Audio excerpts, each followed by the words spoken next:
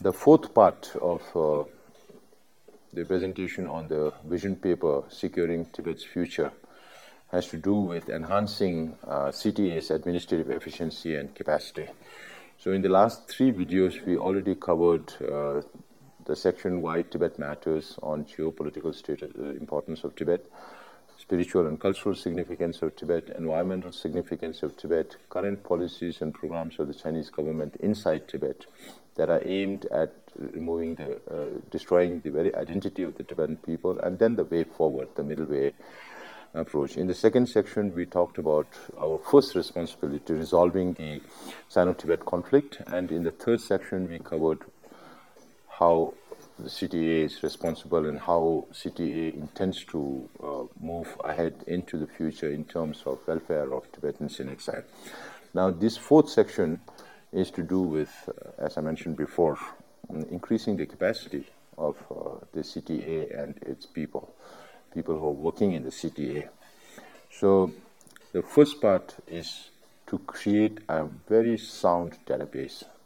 Unfortunately, Tibetans so far have not focused on database. Tibetans are not very good at numbers, if I could say that, because whenever you ask a Tibetan how many, they would say many, but how many, they have no numbers.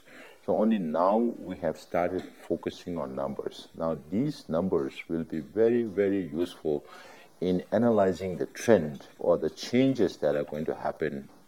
And this will give us an idea about how or what challenges we will need to face into the future. So before the actual challenge comes into being, we should be able to resolve those challenges even before it comes in. So that is where our main responsibility lies, and for that, this database is very, very important, not just the demographic numbers of Tibetans, but in every single department will need to correspond their data with other data so that all the data are same, and these data will be the barometers for setting up policies and programs into the future. Now, the structure itself is also quite good, but then again, as I mentioned before, we have to change the structure of the departments to now focus on delivery of services, not so much on the finance side, because that is the responsibility of the finance department. Then of structure in decision making, such structure in service delivery, and all those, it's being worked out. And by July this year, we'll be forming the second workforce commission, and this workforce commission will also focus on how the human resource within the departments and how this can enhance the capacity of the CTA civil servants. The second one is, of course, over the last 2 years also, one reason is because of the pandemic that we have not been able to go out as much as we wanted to internationally or nationally. So all those times we spent working on the administrative structure and regulations. Now, to change certain administrative structures, we also need to change the regulations, the rules and regulations, which we have managed to do to some extent, but we will need another 3-4 months to finish with all our administrative amendments and regulations, because there are many other guidelines, many other directives, rules of the administration itself, which needs to be updated from time to time. And all these take a lot of time. But we have managed to complete, I think, more than half of those guidelines and directives that has been updated. And there are still some 7, 8 rules and regulations that need to be updated, which I think we should finish in the next 3-4 months. And then while handling this administration also, as the departments focus on service delivery, then all these systems and processes also needs to be developed for transparency, and also the forms will have to be designed in such a way that the database that is collected from those forms will have use into the future for planning. And then the fourth one is based on our experience over the last 2 years. We have been going around the settlements, collecting needs of the community. Now, all those needs of the community have been collected. One of the responsibility of the departments will also be to look for new needs of the community, to make sure that those needs are fully justified in terms of feasibility, implementation, and sustainability. So based on those needs, now we are going to have a donors meet this year, and we will explain to the donors as to where their funds are coming in and where our needs are going, because the needs and the funds has to come head on with each other. Only then can the Tibetan people's needs can be addressed. So for that, we have, based on the needs that we have already collected, we have already segregated those programs into the next 3 years of 23, 24, 24, 25, 26, 27. Of course, we have to prepare the 26-27 budget before the next cabinet comes in.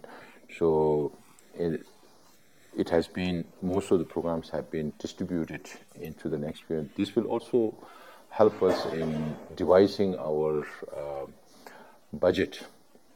Now it is much more easier because needs have already been collected and streamlined. So budgetary processes will also become much more easier, and we can plan for longer. That is what we have achieved in the last 2 years. Now the fifth one is upgrading capacity of civil servants. Now, as people who are a little bit on the know, when they come to Kashag, they will know that now most of the senior civil servants have retired. The population that has come from Tibet, inside Tibet, they have retired. Now it is the first generation that were born in India, like myself, who are taking the responsibility, and people who are younger to me. And if you come to Kashag, you will realize that most of the civil servants are very, very young people. So even though they have very good qualifications, they may still be lacking in knowledge and decision-making processes. So it is very important for us to empower them, make them understand the nature of their job, the surroundings, and expose them to as many situations as possible so that they will be able to handle problems, resolve problems. That is our job. So for that, the civil servants themselves will also have to spend some time to understand our situation, to read books as much as possible, understand the past so that we can move forward into the future. And we are also thinking, of course, there have been a lot of workshops. Sometimes we feel that there is an overburden of workshops on civil servants, but then it has to be designed in such a way, from the time of recruitment to training to embarking on their regular jobs, they have to be empowered in a manner that they can use all the free apps for database, and there are many things that can be used to increase your capacity. So all means will be adopted to make sure that civil servants gain the capacity that they are expected to in fulfilling or rendering their services. Then, of course, we have not lagged behind in using computers. Even in the mid-80s, Central Tibetan administration had been using computers. Even now, we have not fallen way behind in using technology. So therefore, in future also, we don't want to be left behind. Therefore, the 16th Cabinet will also focus on a lot of digitization and e-governance work. Digitization involves all the past documents from 1950. If we don't digitize, scan those, and then formulate those in a manner that could be easily searched, then our history will also be lost. Our history in exile will also be lost. So that is why, including official documents, there will be a lot of digitization work. It's quite a huge volume of work if you look at files from 1959 to till now. That is one thing, but going forward into the future, we have already initiated e-filing within the Central Tibetan Administration in Dharamsala. So the next step will be to reach out to the officers of Tibet and the settlement officers, thereby we can move forward in e-governance. We have already started working with our Estonian friends. The Estonians were also here. We sent our people to Estonia also, since they are the best in e-governance as of today. We intend to learn from them and make sure that e-governance as a norm that is suitable under our circumstances, because our population is very scattered, and e-governance, we feel, is the way forward for future governance. So these are the areas that we intend to work, and I hope, of course, I'm not in my best speaking about all this right now, but hopefully you will, through these presentations, focus more on reading, both in English and the Tibetan. Soft copies are very much available on tibet.net, and it's very important for you to, whether you make a constructive contribution or a criticism, it has to be based on facts, and it has to be based on holistic knowledge of where the CTA is going. Then only will you be able to comment or write your recommendations, and we will be very happy to receive your feedback, if any, based on facts and reason. And if there is enough reason, then we will not shy away from taking up those initiatives also. But if there is not enough reason, then we should be in a position to explain to you as to why we are not able to do this. So as I mentioned in the beginning also, this is a living document. Even though it's printed, the first copy is printed, this is a living document. Some sections of this document will be revised from time to time, and a part of this document can also be segregated to use it to the donors. Part of this document can also be used as advocacy material. So you will find many use for this document in your day-to-day advocacy work, and I hope with this structure you will be able to build more of your knowledge on Tibet. And during this presentation also, I think there will be many links that will be provided to you in future if you want to study every single issue in depth. We should be able to provide you, we should be in a position to provide you with all this information. So thank you very much, and I really look forward to more cooperation and participation from the general public. Please don't think that you have voted somebody and that person will take all the responsibility. It's not enough.